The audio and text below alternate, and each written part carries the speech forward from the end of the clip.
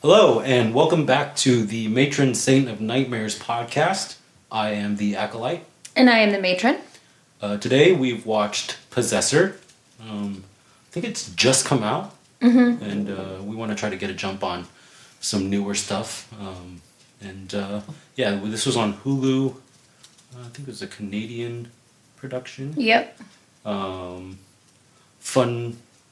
Lots of fun connections, because we've recently been watching Letterkenny, and there's a Letterkenny actress. Yeah. What's her name? Tanis. Tanis from Letterkenny.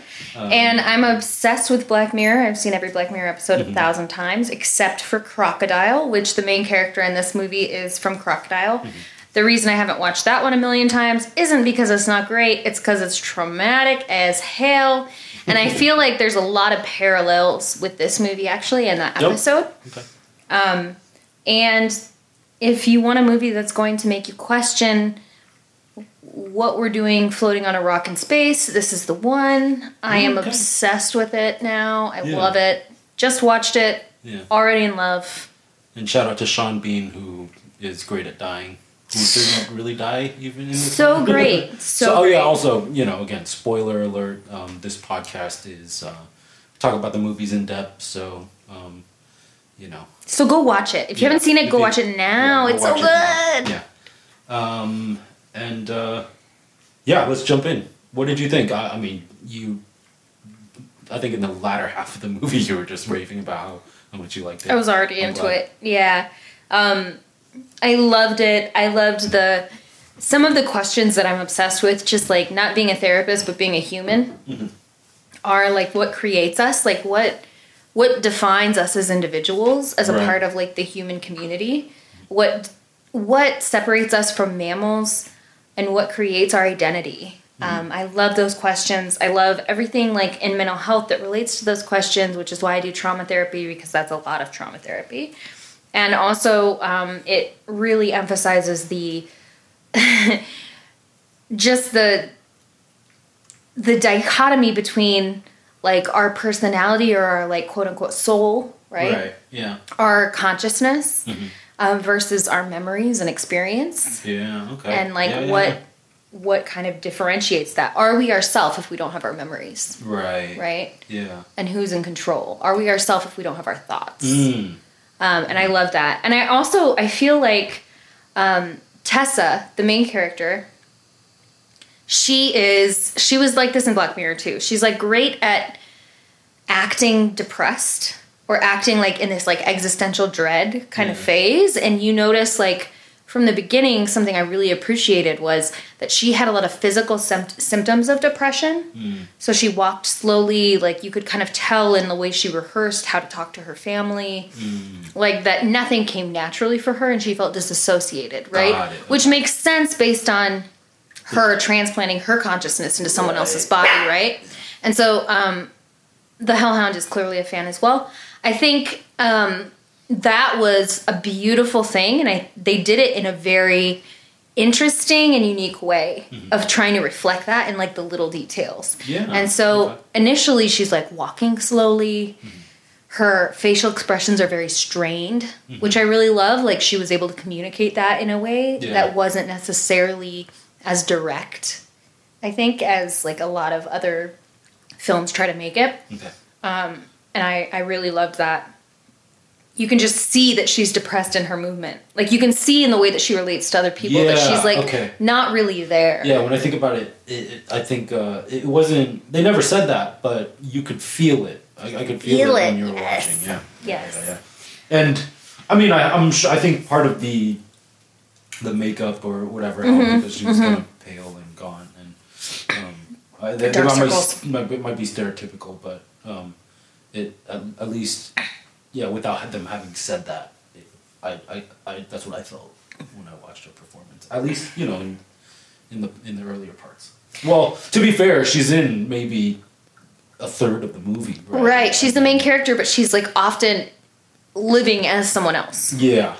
So, what I loved too was just like the little details about like how she was kind of having flashbacks. So in the beginning, she imagines that her husband, who she's separated from, she imagined that he has been stabbed in the neck in the same way that she stabbed someone in the neck. Yeah. And I think that that is such a relatable human experience for people who've seen violence. Mm-hmm. I think it's a very common thing. Like sometimes we call it disassociation or flashbacks, and it can really root someone in an experience that they've had that's separate from reality. So like I like to think of post-traumatic stress disorder or PTSD. I like to think of it as like a time-traveling illness. Yeah. Because it's not necessarily a hallucination, but it feels like a hallucination because you have sensory depictions of it. So you see things, right? But it's not a hallucination as much as it is a kind of like a time traveling situation. You're seeing things that have already happened transposed on someone else that it didn't happen to. Okay. And that's very, very common. So a lot of times, like when I work with folks, they will say things like, I'm insane, I'm crazy, all I can think about is, you know, what would happen, what my, this is when I hear a lot, like what my spouse would look like if their head exploded like the person that I killed in combat, right? Sure. I know, that's like really heavy. I probably should have had a warning on that. But it's also like that experience, I think, is something that we don't talk about. And I think that's why people think they're crazy, is because they have these situations like she had in the movie where she pictured him being stabbed, right? Yeah, in the same way that... And it felt real. Yeah, and a lot of people don't understand, like, it's not just a visual hallucination, flashbacks, right? Like post-traumatic stress flashbacks. It's also, like, completely sensory. So it's tactile, you can feel it. And then one thing that I think we don't talk about enough that a lot of my clients talk about is, like, what we call olfactory hallucinations, which is... which is scent. And so, like, one thing I thought about was she was seeing her husband, like, bleed out when he wasn't really bleeding out. One thing that popped into my head was, like, she could probably smell the blood. Mm-hmm. Right. Right? And so it makes it even that much harder to ground yourself in reality when you're having all of your senses tell you that it's actually not, that you're not existing in the current time period. Right? That somehow something that happened in the past is now transposed on your present. Got it. And it's really hard to identify that. And so a lot of people don't understand quite how strong those feelings are. So when she's not responding to her husband when he's trying to talk to her, when she's having the visualization that he's bleeding, it's such a beautiful way to communicate something that so many people feel, like so many people experience in their lives. And I really loved that because I think it was very normalizing in a lot of ways. It was brutal, but it was very normalizing.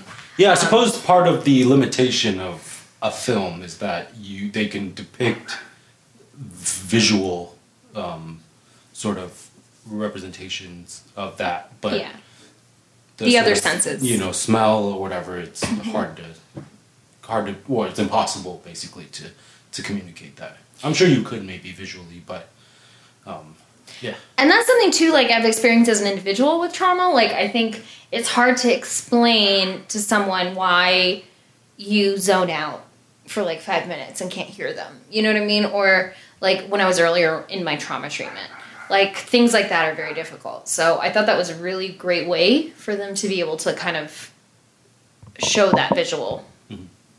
Yeah. And I also loved how in the beginning, because the whole kind of narrative is that she is working for a like kind of corporate entity that's trying to like, what they do is they like put somebody else's consciousness in someone else's body for some sort of corporate espionage, right? Or some sort of like financial gain or strategic gain. Yeah. It's not very clear, but I think with at least this primary job in this movie, that's their goal. They were hired by somebody who wanted to basically take over the company and eliminate everybody in the way. Yeah. And so the guy that she transposes into second, like the main kind of narrative that we have is this man who was formerly like a cocaine distributor. Mm-hmm. He was in distribution, and he fell in love with a rich heiress to this like corporate data mining company, right? And that was, I think, really interesting because he had such a powerful presence, despite the fact that he was like quote unquote possessed during the time. But he fought it the whole time. Yeah, his consciousness was still there. It was like in the background fighting. And I loved how at first when they were transposing her consciousness into his, they had this like great visual where like her body was melting away.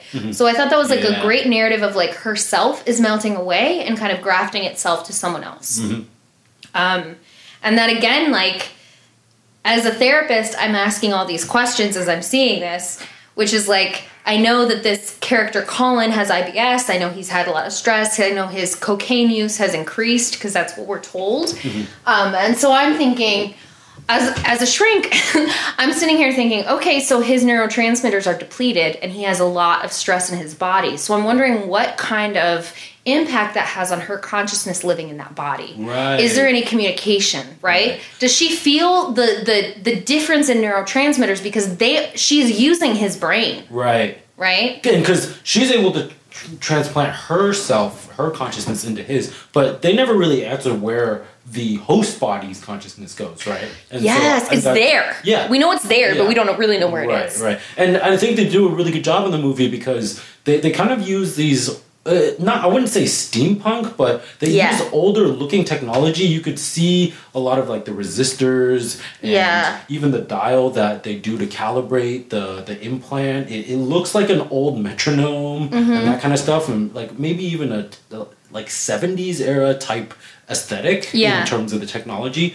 And one of the questions that I kept asking in the movie too is, why don't they give enough background on the host people, right? Because and of course we sort of arrived at like, you're in the host for a very short period of time, and so maybe the background isn't that needed, but there is clunky parts where when Tessa is implanted into Colin and Colin's girlfriend Ava is kind of like, you're acting weird. Yeah, you're acting weird, and she makes these comments, and that made me kind of, that was a little confusing for me because I was like, oh, okay, so why don't they have enough background? Are they not worried that they're gonna be found out or something like that? But of course, they probably don't even know this kind of technology exists. So and my other thought was interesting. Yeah, totally. And I think my other thought too was like, it makes sense if they're erratic. It makes sense, like, leading up to a big murder, right? Because what they wanted was Colin to be, like, to cause a scene and then do a murder-suicide, and that kind of makes sense in that context. But, yeah, I think she kind of flew in blind. And it ultimately, too, like, I ask all of these, like, I was thinking of this question of, in the beginning, Tessa sees this, like, one of her, like, tokens that's supposed to, like, that's like a test to see if she knows herself or not, or if she's like in her own consciousness, is this picture of a butterfly, or this like butterfly that she killed and mounted. And initially when she is like taking the first test, she says, I killed this butterfly and mounted it, and I felt guilty for it, and I still feel guilty for it. And that to me was like so telling in the context of someone that transposes their consciousness into someone else's brain to commit murder. Right. So she felt guilty about the butterfly. And then at the end, when she was retested, she didn't say anything about the guilt, which I think also was a really like profound kind of narrative about how her consciousness was changed by transposing itself on someone else's, right?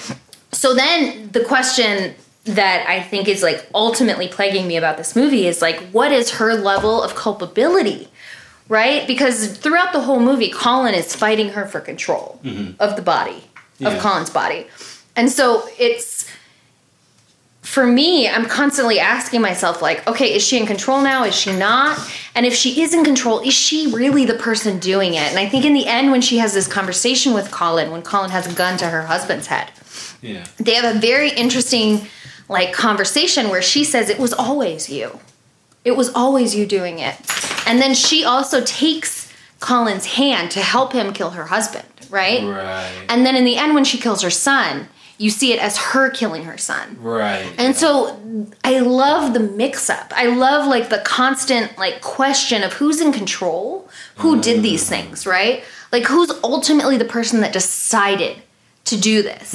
And that to me is like such a fundamental question of humanity, because at what point are we in control? At what point are we our environment versus our thoughts versus our consciousness, which is somehow separate from our thoughts? Interesting. You know? So like I'm constantly like, this is a question I'm obsessed with, and which is why I love the movie. Yeah. It's this question of like, at what point are we culpable, and at what point do we have control? Because I think such a part of the human experience is, I'm a little bit of a determinist philosophically. Sure. So what that means is that I kind of think that, like, ultimately, a lot of what happens in our life is determined by our environment. Determined by our upbringing, by our experiences. And that's one of the reasons why I'm a social worker instead of a psychologist, right? Because I don't think that, like, necessarily we're all given the same playing field. And but I'm constantly grappling with that, because also we have responsibility and we should be held accountable for things that we do to hurt other people.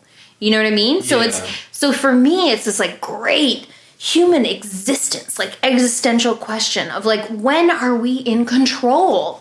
Like, when are we actually making decisions? Like, when is our consciousness? What makes us an individual? When is that making decisions? Right. You know, versus when are we making decisions based on a response or a trauma response? That's super interesting, because there was a part in the movie, I forget what part, but I turned to you and I said, so who are we cheering for? Because you were kind of cheering.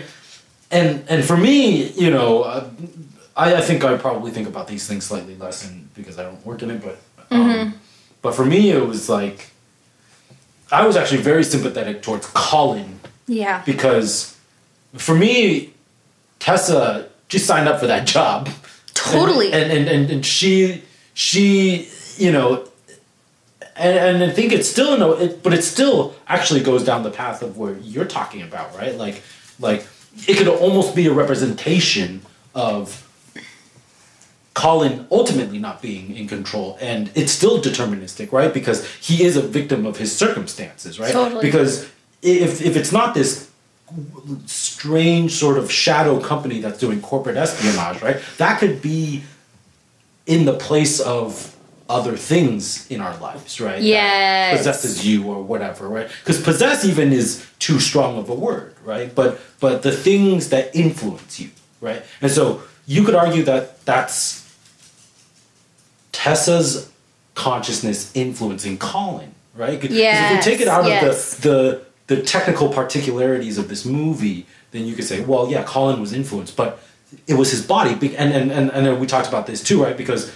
you said, well, I'm cheering for Tessa because Colin's fucked anyways. Yeah, Colin's done. Yeah. Like, his life is... Tessa's destroyed his life. Because at the end of the day, the law is going to come after Colin's body. Right? It doesn't matter at the end of the day if Colin was like, oh, well, I was possessed technologically by some shadow corporate espionage company, but the court is going to be like, yeah, but you're the one. You're the one with the fingerprint on the gun that killed your fiance. Your fingerprints were on the, you know, fireplace poker that killed her dad. Yeah. Right? And so, but the whole time I'm thinking, well, that poor guy's soul or his consciousness didn't make those decisions. Yeah, didn't make those decisions, right? I think that's super fascinating because, and I'm glad you said your bit first, because at the end of the day, whatever I'm saying still proves whatever you're saying. God damn it. I know. Well, I mean, I think the sociologist and like bleeding heart in me also wants to say like, yes, like if we are trying someone, if someone's in the court and we're giving them, I mean, this is also why I love Foucault, right? I think it's like, it's this question of like, at what point did they make this decision? So if you look at like, what are we punishing? What are we punishing people for, and why are we punishing them? And at what point do they have like responsibility within what they did, right? So like, what is a criminal?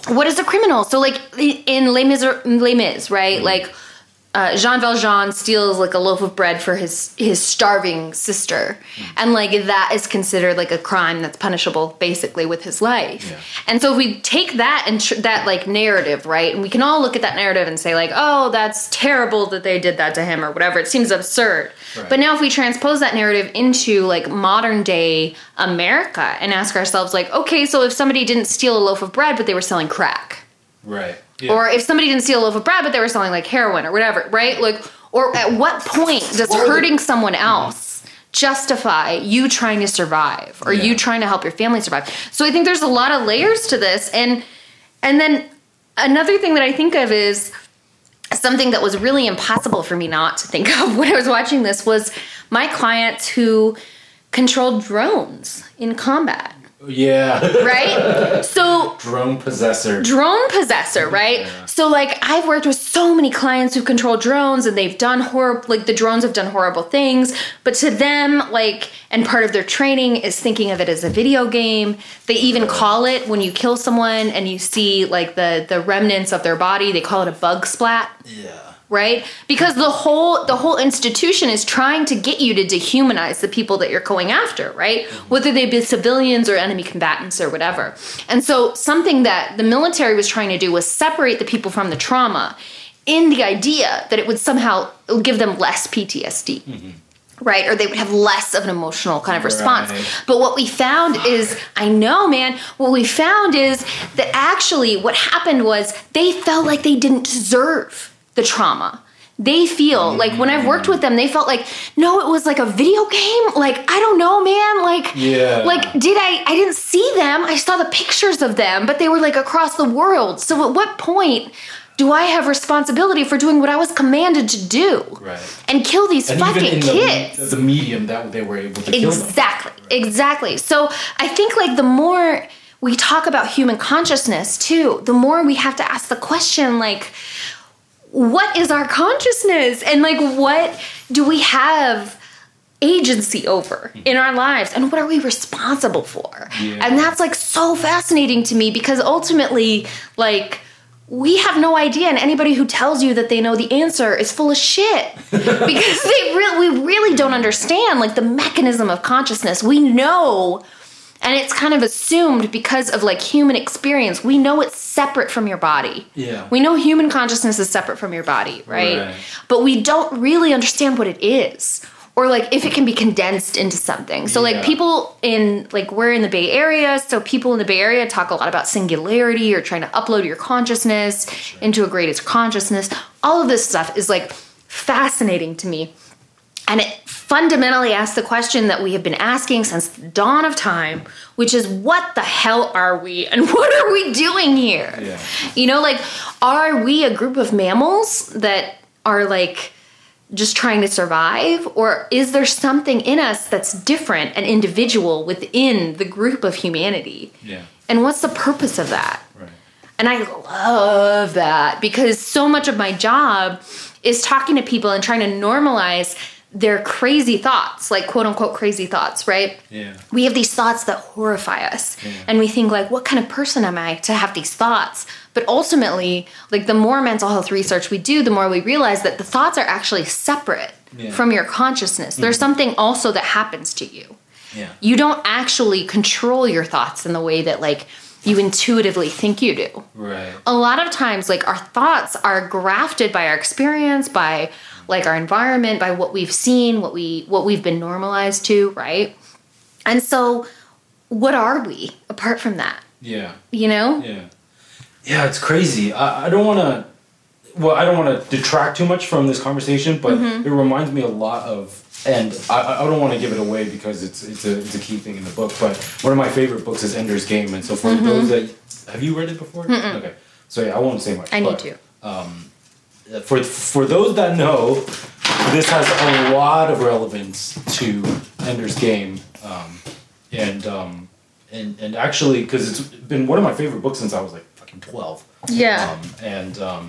And it's, to me it was a cool sci-fi, but there's a huge element of this movie and our conversation just now that talks a lot about that. So cryptic as fuck, but yeah, just shout out to Ender's Game. Yes, I love that. And like, I think the movie did something really beautiful with when they had her kind of patching through to Colin's consciousness. And sometimes when she would patch through, she'd be wearing the flight attendant or the hostess's uniform. Right. So the hostess was someone else she possessed. That's the first one person that we she see possessed. in the movie, Yeah, and I'm sure if we did, like, if we applied, like, different theories to this, we would also talk about, like, you know, a white person kind of, like, going into the consciousness of, like, a black person, and that kind of has some, like, Jordan Peele vibes from us, or from, yeah. Well, visually, they did a really good job with a lot did. of things, because there's a scene where Colin, I think it's, like, in the consciousness, where they're depicting the consciousnesses, right? And they split off, and there's, like, you know, it looks like they were connected, and so there's, like, a fracturing, or eventually when Colin, I think there are moments when Colin has more control, Totally. right? Yeah. And there's that moment where Colin kind of, like, I don't know, squeezes Tessa's face in and then wears her face, and that's Love a little that. more of a direct implication that he's in control now. But that, I think that But she's there still. yeah, that she's there still, you know, and all that, and the final scene too, of how they managed to switch things a lot, and because they use different techniques of this is the two consciousnesses that are there. Yeah. And they're both there fighting for control. Yeah, and I love that. I think that was really well done, and it's also kind of like helps the observer ask the question of, like, Right. is she herself, or is she an amalgamation of everyone that she's possessed? Right, yeah. Because can you actually possess someone's body, live in the same space as their own consciousness, without getting some of their consciousness infecting your consciousness? And it also begs the question, is your consciousness that has always been in your body the one that's always in control? Ooh, Right? I mean, 'cause that's the complication that we're talking about, right? And Yes! the movie's using the very explicit idea that there's a different consciousness possessing your body, right? And it's brilliant because they use the word possessor, right? And Yes. it has such a spiritual implication, because I was thinking it would be more, you know, I Me too. saw sci-fi and I was like, okay, I'm curious, you know. I thought it would, but it wasn't supernatural, and they used so more of a technological explanation for things, right? But it does beg the question at the end of the day, like, is your consciousness your body, or, you know what I Your mean? memory? Because, right, and because there has to be a biological, I truly believe that there's a biological element to consciousness for sure. Yeah. But at the same time, right, it's because there's often times where it's quite simply after you do something, we're like, I didn't mean to do that, right? I didn't mean to do that. Yes. That wasn't me, Yes. right? And the idea of, well, when are you, right? Even beyond the idea that something can possess you, but when are you? And again, it's we could talk about this in circles, I think, too, right? But it goes back to the quite important thing that you were talking about in your work as a social worker, right? Is and like, are we a product? Are our decision a product of our environment and the way that we were raised, or societal influences, right? And it's always a funny conversation, is that if you were born in a different era, who would you be? Or would you be the same person? Right? Or if you were born in on the other side of town, exactly, right, in your city, right? Could you, or would you be the same person? Right? Absolutely. I love that question. And it also kind of leads to this, like, this very uncomfortable question of, like, and I think all humans can relate to feeling like, oh God, I wish I hadn't done that, or why did I make that decision, right? Like, that's a kind of a human experience. Right. And I think that the fact that that's a human experience lends itself to the question of, like, what creates us, and, like, why do we make decisions? Because we often make decisions that are against our best interests. Yeah. So if we're just talking about, like, survival of the fittest, which I understand is, like, a very important biological way to understand life, it doesn't actually apply to humans in the same way. Like, it actually doesn't. It doesn't tell the whole story. Sure. Because we constantly make decisions that are against survival, against our best interest. Right, And I have, like, a member of my family who I love has dissociative identity disorder.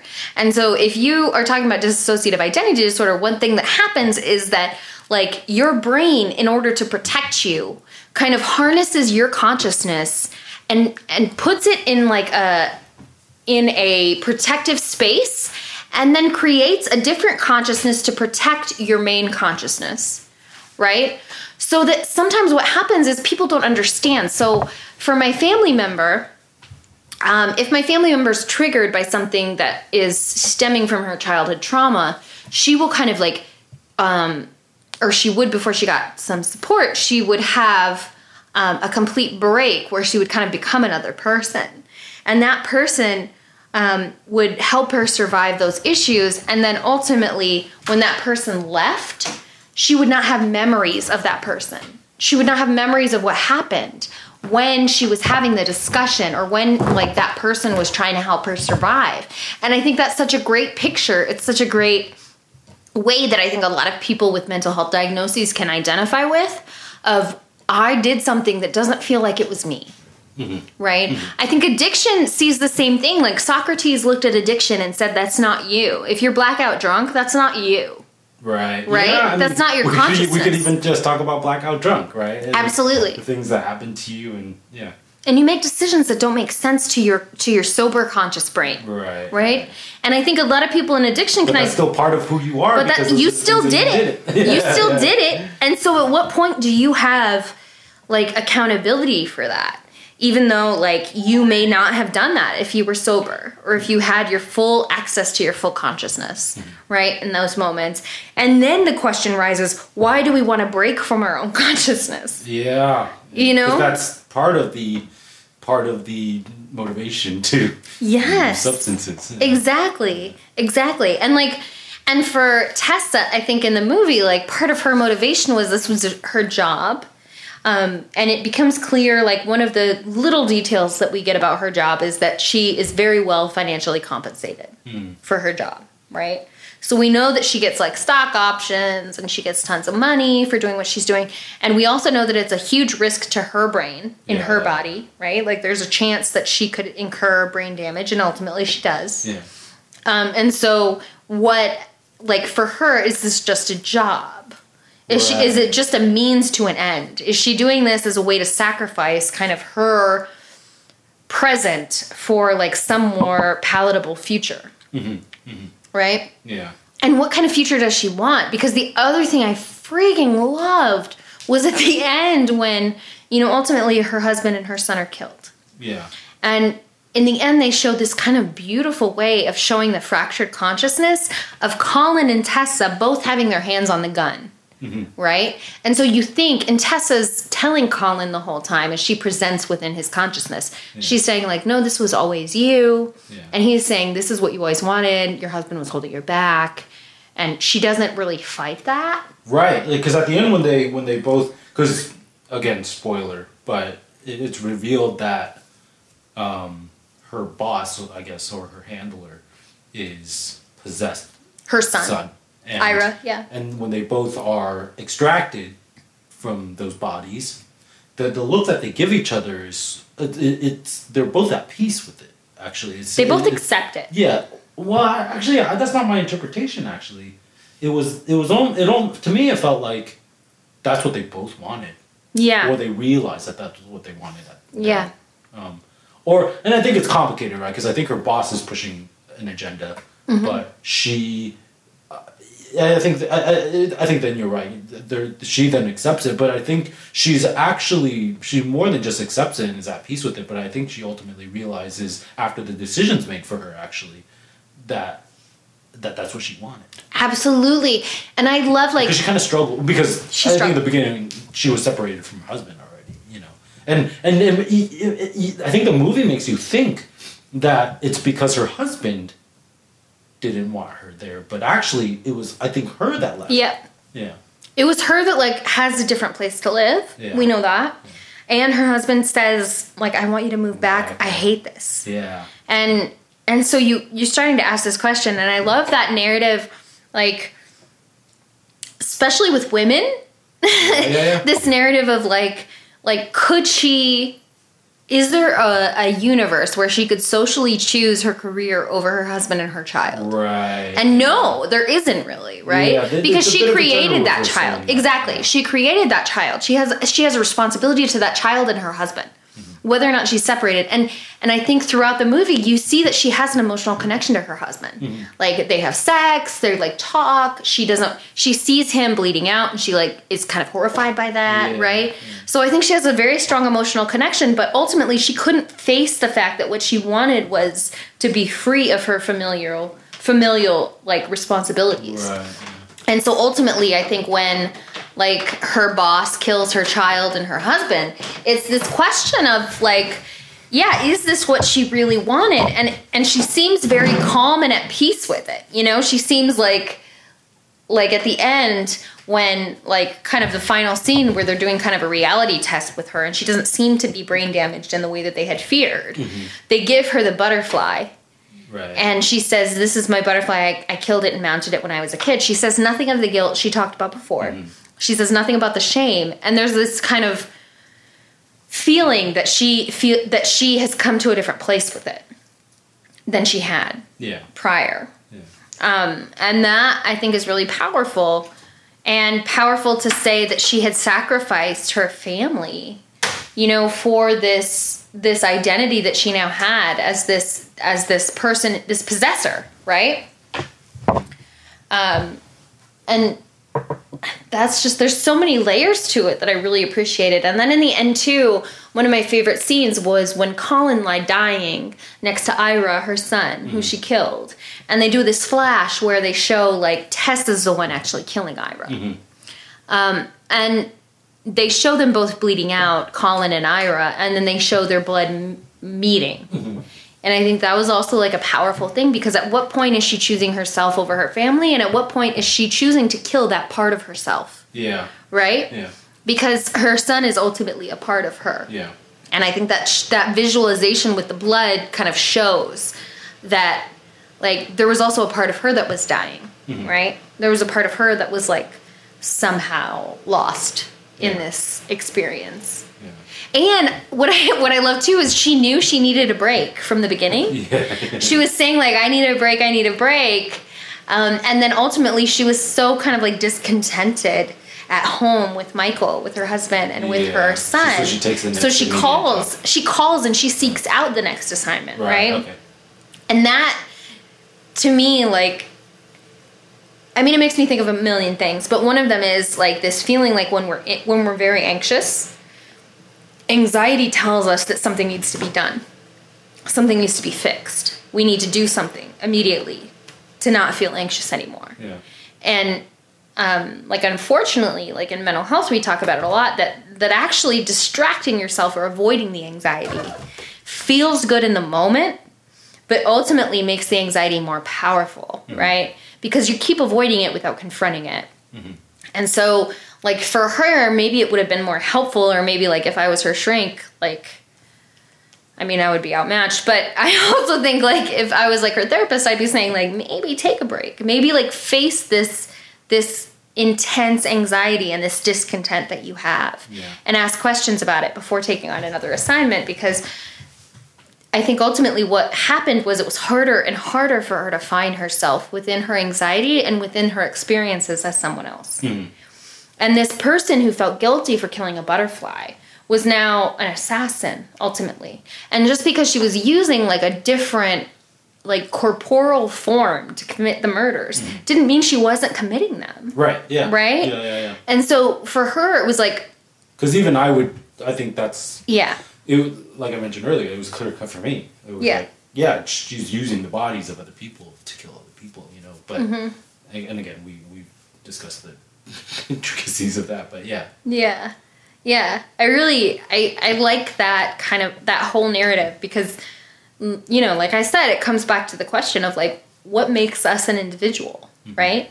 Like, identical twins are still individuals. What Right. makes them an individual? It's something internal, right? It's like Yeah. their experience, it's their memories, but also something else. Mm-hmm. And what is that? Yeah. Right? We don't really have a great definition for human consciousness. Like we try to define it as like your personality, which is kind of an amorphous term, Right. or like your memories are often thought of as like very important to like forming who you Yeah. are as a person, your experiences, but that's not it. Yeah. Because you exist even apart from that. Right. Right? There's something Right. that even if you had different experiences and had different memories, you would still be there. Yeah. So what part of you would be the same? Right. If you had a different life, like what part of your consciousness would be similar and what part would be different? Yeah.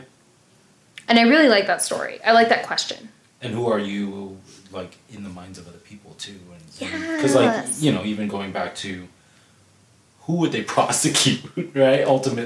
Not ultimately, but like in this kind of thing, right? Like it would have been Colin that would have been locked up, or for this crime. And I mean, sure, if they found out that there was some company, but like, who are you in the minds of other people and all those sort of things. And oftentimes, like, we don't necessarily discipline people to stop violence. We discipline people to feel like we have some control over our experience, Yeah. right? And so when I worked for, like, a nonprofit it was a legal nonprofit that worked to prosecute folks who had perpetrated war crimes on other people. What they went for, they didn't go for the person that pulled the trigger. They didn't go for the person that actually committed the torture, right? They believed in command responsibility, which meant that they wanted the people who gave the order to do those things. Right. And when we look at things like in the United States that have happened, where like the United States has perpetrated war crimes as defined by the Geneva Convention, the United States, like in Abu Ghraib, right, which is like one of our biggest kind of like experiences with trying to prosecute things that were horrible that happened. Who was prosecuted were the people who actually did the action on the ground, right? Because what kind of the narrative about that was we're going to prosecute these lower level offenders because they're the ones that did the crime, and we're going to say like, oh, these privates, right. were in control and they did the thing, and so they should be prosecuted.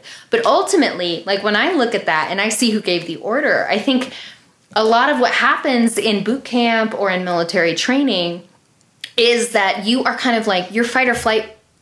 They had a lot of psychologists that helped them kind of create this training. And ultimately, they were trying to reroute people's fight or flight mechanism or their trauma response mechanism so that they would charge up instead of get smaller. Because if you have a flight response in combat, you're going to fucking run. Yeah. And nobody wants that if you're a commander, right? Yeah. And so they try to make it so that you don't run. And then they also just re-emphasize over and over and over again, if you don't follow orders, your friends will die. You will die, right? Yeah.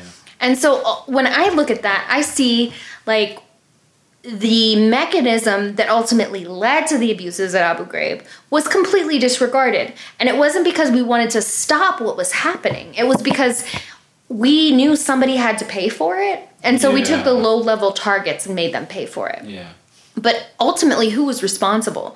So these corporate overlords and possessor, right, are ultimately responsible not only for like the use of technology, but for the direction of technology. Because Tessa didn't choose who the people were that she was going to possess. Right. She's the trigger man. She's the trigger man. She's the hitman, right? And it wasn't that she had some personal vendetta against them, but she followed the orders. Yeah. So is she culpable for following orders? Absolutely. And obviously she's not innocent. Yeah. But does she have the same amount of responsibility, right, as the people who directed this process to happen? Yeah. Like, I don't think so. Yeah. But again, it comes up with that like question of like, at what point are we responsible? Like, at what do we have control over? And for her to say like, I'm going to take this job that pays very well at the expense of other people, like, is that okay? Probably not, right? Yeah. Like, I'm going to go with no on that. But also like, it's just a very confusing question because she's not herself committing these crimes. She's using someone else's body. And so there's some sort of disassociation there that gives her some sort of like moral or conscious like distance from what's going on. Human drones, baby. Human drones. Yeah, it's fascinating, and I thought that they were able to portray all of these questions in an indirect way, in kind of a subtle way, that made it more human. Yeah. And there's, I was so, while we were watching this, you were getting more and more excited. And I mean, I loved the movie. It was great. Yeah. And I, come from a design background. And so, and I see part of my role in this podcast as somebody that instigates the conversation. But, but I had no idea what we were going to talk about. Oh, really? Yeah, I really didn't. Because, and again, I enjoyed the movie a lot. Also, it's a beautiful fucking movie. It is beautiful. They use a lot of really good. They have a lot of really great shots, and it's aesthetically consistent. And even like we said, right, they use a lot of different techniques to be able to portray the blurriness of who is who, who is in control, and those sort of things. And so, but yeah, and again, I saw you were increasingly more excited. And so jazzed. I was yelling at the TV. To have this conversation. Yeah. Because I'm fascinated. I'm fascinated by like why we do. I mean, the question ultimately, and why I work with veterans primarily, is like, and I think it got started when I was working at the organization that tried to prosecute like war criminals, right? Mm-hmm. Yeah. I think the ultimate question came for me like, how can humans do these horrible things to each other? Yeah. What makes us do that? Right. And I'm not as interested as like in the narrative or like the folks that don't have the empathy or have like the sociopathy or like the psychopathy or the antisocial personality disorder. I'm not as interested in that. I'm interested in like people who actually, I mean, that's fascinating on its own and it's part of the human experience and it's very valuable, but also like the folks that have guilt and shame. Yeah. And have like a deep compassion for other people. Like what makes us do horrible things to each other? Yeah, I mean, and again, this podcast isn't linear or chronological, but in the recent one that we did about, I think it House of the Thousand Corpses. Yeah. But it's a common thing that we talk about, right? It's, like, where's your responsibility? Or... What makes you? Yeah. What makes you do that? And you talked a lot about, the sort of guilt and...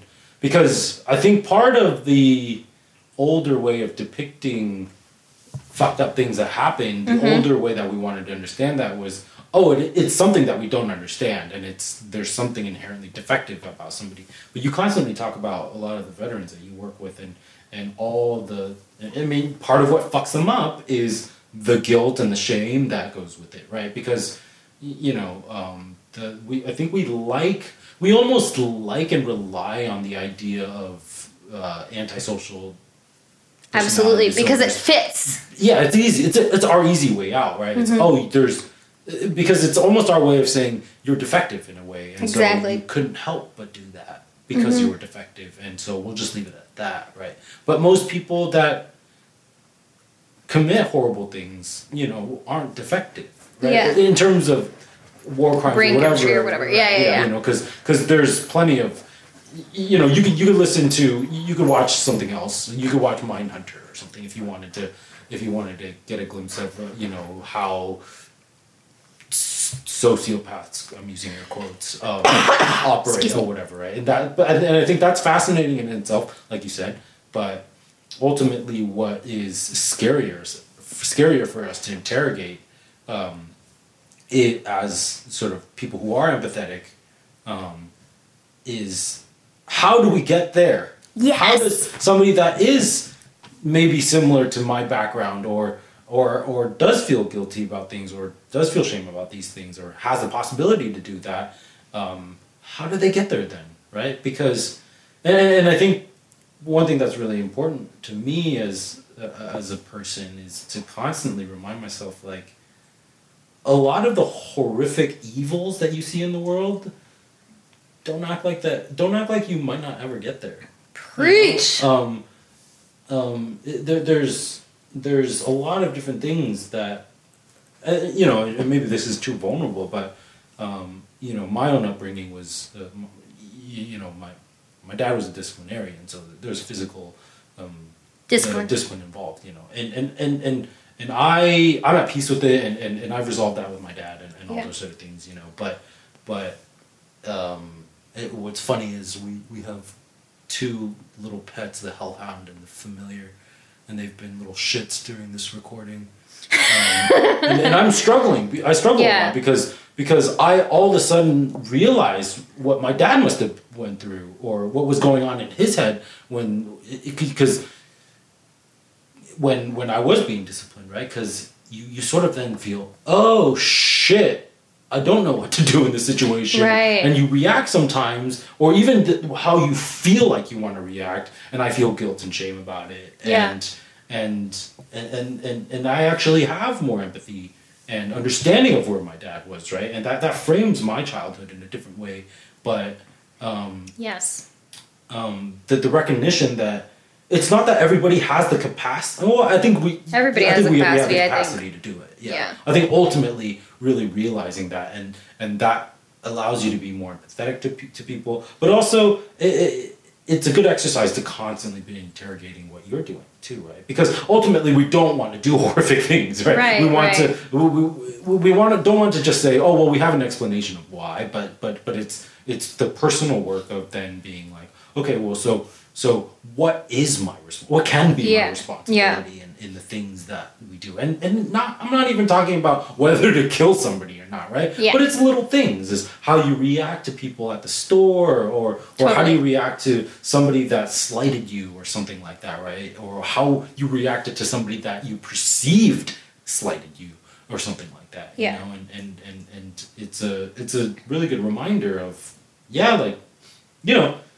we can have a little more compassion for people that have done fucked up things, right? Mm-hmm. Because, listen, at the end of the day, sure, you didn't do anything, but you're also not really above that, because we're all made from the same flesh. Yeah. We're all actually more similar than we are not. And so you constantly have to be, I think, exploring that. And, that's... Totally. That's what I got. I agree. And to match your vulnerability a little bit, I think...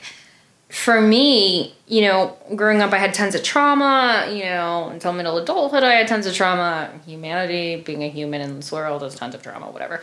But I think initially it was more empowering for me to see the people that perpetrated this trauma on me as powerful and different from me in some way. And the older I get and the more trauma work I do for myself, the more I realize, actually, it's more uncomfortable. Mm-hmm. To recognize that people can be pushed to do terrible things, and that I am also a person that could be pushed to do terrible things. And not even... It's more uncomfortable that way to think about it like that than it is to think these people are monsters. Mm-hmm. And as the incomparable Jessica Lange said in American Horror Story that I've quoted now 1 million times, all monsters are human. Mm-hmm. I think this idea of our humanity, it's this constant struggle between survival and helping other people survive, right? And being a part of a social environment and a social community. So we joke about this all the time, but me as an individual, theoretically, I'm a pacifist. And I say that because I have the desire to be an ultimate pacifist, right? Mm-hmm. But also with the full knowledge that I love people fiercely, and if someone hurt someone that I loved, I could very easily see a scenario where I would resort to very cruel violence, right? Yeah. And that's a part of me, and I think that's where a lot of guilt and shame comes with being a human, is because we have these horrific thoughts or desires or impulses, right? That are a part of being a natural fucking human on this earth, but we fight them because we're horrified by them. Right. And ultimately, the recognition that exists within us. Yeah. And that's part of our humanity, and that we can be supportive and kind and compassionate, even having those thoughts or those impulses. Mm-hmm. That's a much more difficult narrative than there are good people and there are bad people. Right. Right? Yeah. And so often we fall into this narrative of some people are terrible and some people are good and I'm a good person.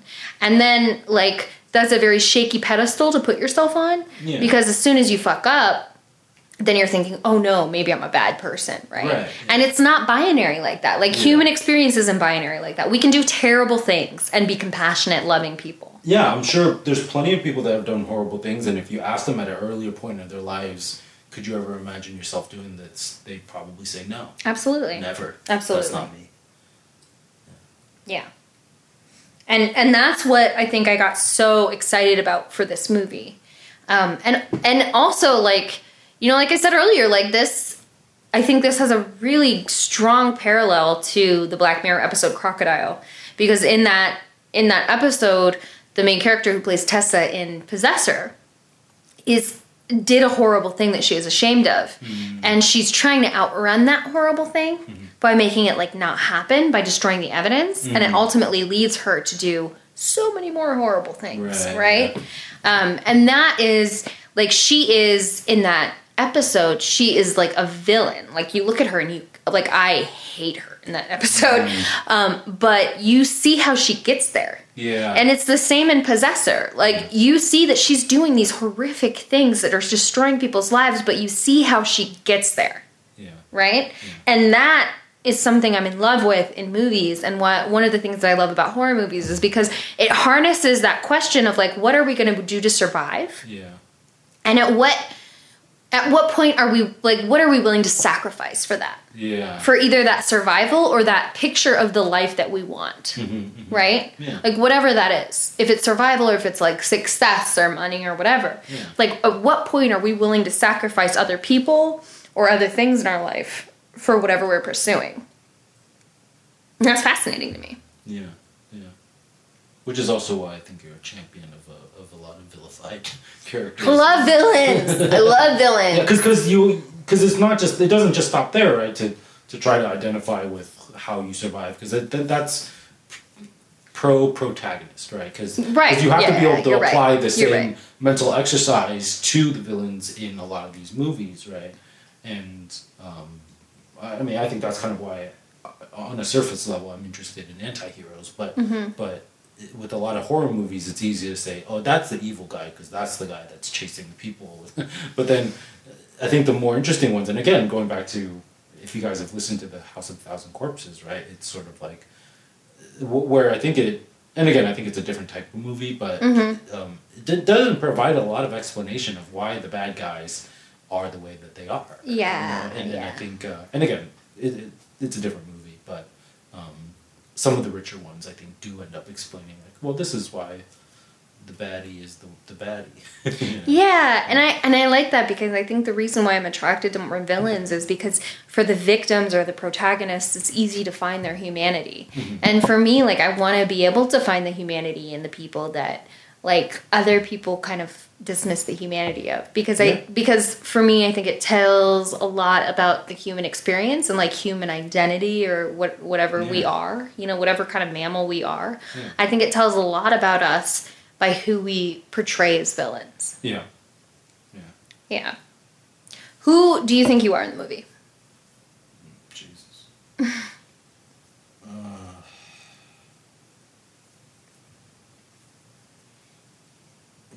You know, I think the ultimate question is, actually, I think we should limit the options for this question. Are you Tessa or are you Colin? Love it. Right. Love it. I mean, I think I identify more with Colin, because, and I wonder what that says about me, right? Because I thought, damn, this dude was, like, really powerless in all this. Yeah. You know, and I think ultimately he is, but, and so I'm going to take the easy way out and say, yeah, I'm Colin, because it sucks for him, right? And you're a fighter. Thank you. Yeah, I think I'm Tessa 100%. Like, from the go, I was like, yep, that's my bitch. And the reason is, like, and I think part of that horrifies me, right? Because I never want to be the person that, like, is doing that, or, like, submits to being that, having that role in life. But I also think, like, I identified with her internal struggle and her conflict, and then ultimately, like, her kind of going along with something and trying to kind of buck up and make it work, you know? Yeah. And I think ultimately it is a great question of who was in control, Colin or Tessa, but I think neither of them were. But again, I think your answer, right, is you've done the exercise of realizing that you can be capable of horrible things in order to survive or to get what you want or whatever it is, right? And that it's not, and because again, mine is kind of the basic one of not wanting to admit that I could be capable of horrible things, but ultimately, is because Tessa is an employee, right? She wasn't one of the higher ups, and like we said, right? She's the trigger man, and so it's I think that it's big of you to be able to admit that. Well, I think part of it too is like, and it's inextricable from my experience with trauma, because I experienced trauma at a very young age, like initially. And I started like my first kind of symptom, like just to be vulnerable and to be honest, and why I am the matron saint of nightmares, is like starting at like 6 years old, I started to have night terrors. Mm-hmm. So for those of you who don't know the difference between nightmares and night terrors are, it's like this fabulous combination between sleepwalking and nightmares. Mm-hmm. And a lot of times it's ultimately biologically a function of your brain not telling your body that it's asleep. Mm-hmm. Right? And so your body's kind of acting out these nightmares or responding in a way that's like kind of difficult. Right. So from the time I was a really little kid, Possessor, exactly. And that's what it felt like as a kid, right? So I felt like I was like possessed. Like, how did I get in the kitchen, at 3 a.m. or whatever? So I would often like wake up like mid doing something. Luckily for me, a lot of the things that I'd be doing were like really bizarre. Like I would have a horrible nightmare about people getting killed, and then I would wake up bleaching the floor. I know, it's like horrifying, right? But I'm really lucky that I like woke up bleaching the floor and not like walking out into the street or something, right? Or trying to fight somebody. Yeah. And so that for me was this really profound experience of like, oh God, like what is going on in my subconscious? And I think that led me to do like a lot of like therapy early on to try to figure out like, okay, what's my brain telling me? And ultimately, I think what my brain was trying to tell me by all of these violent dreams and these like night terrors, like waking up screaming or whatever, is that there was something in me that wanted to survive. And even though I was around a lot of violence, and when I had my own consciousness, I completely rejected violence. I was never violent. I was the peacemaker. I was constantly like trying to keep the violence moderated. Ultimately, internally and subconsciously, something in me wanted to survive, right? My subconscious wanted to survive. And so it interpreted the situation as you have to fight to survive. Mm-hmm. So all of my dreams were around like fighting or violence, right? And I was the perpetrator of that violence in my dream. Right. Because it was a way of my subconscious trying to give me control over the things I didn't have control over in my day-to-day life. Yeah, got it. And so as an adult looking back on that, it made it I'm lucky in that it made it impossible for me to separate myself from the desire to survive and what that would cost. Yeah. You know what I mean? And I think that gave me, I think it was a blessing. It gave me a lot of insight, gave me a lot of anxiety and a lot of issues, but it also gave me a lot of insight into like who I am as a person and trying to grow to accept those impulses or those things, those thoughts that I don't like or that are horrifying to me. And like ultimately now I'm like so thankful for my nightmares because I think that they were a way that I was trying to talk to myself about how I could survive unsurvivable situations, right? How I could find some sort of like fight within me or some sort of going onness within me when I didn't feel it consciously day to day, right? So it was my body, my brain, my subconscious, my consciousness in some way telling me like, no, we're here and we're not going anywhere. Right. Like we're going to subsist. We're going to survive this. And that is like a really beautiful thing that I think fear can give us. It can give us an insight into like, what are we willing to do to survive and how can we imagine surviving things that are difficult? And that's why I'm obsessed with horror. That's why I'm obsessed with like fear and nightmares and trauma, right? Is because I think it, for me, connects to like my ultimate humanness and my ultimate like existential question of like, what are we doing floating on a rock in space? And that's why I love this movie, is because I think it really confronted that. And why I got so psyched up about it is because I think it didn't shy away from that question. Mm-hmm. And it didn't shy away from the question either of like, who is deserving of survival? Right. Which I love. I think it's very complex. So, big fan. And yeah, I'm Tessa, man. Well, I just wanted to thank you guys for sticking with us. This is probably one of our longest episodes. And I wanted to thank the matron for her vulnerability, but also... And the acolyte for his. Appreciate that. But yeah, especially to the listeners, if you guys made it this far, I hope you guys got something from it. And hopefully if you watched the movie already, too, because, you know... It's awesome. It's our hope that you guys watch the movies before you listening, because then you can kind of join us in the sort of... and of course, I know plenty of my friends that listen are just interested in what we have to say, and not our... I mean, the horror genre, I think, isn't for everybody. Yeah, for sure, for sure. Listen. But yeah, thanks for joining us. Yeah. With that, sweet dreams. Sweet dreams.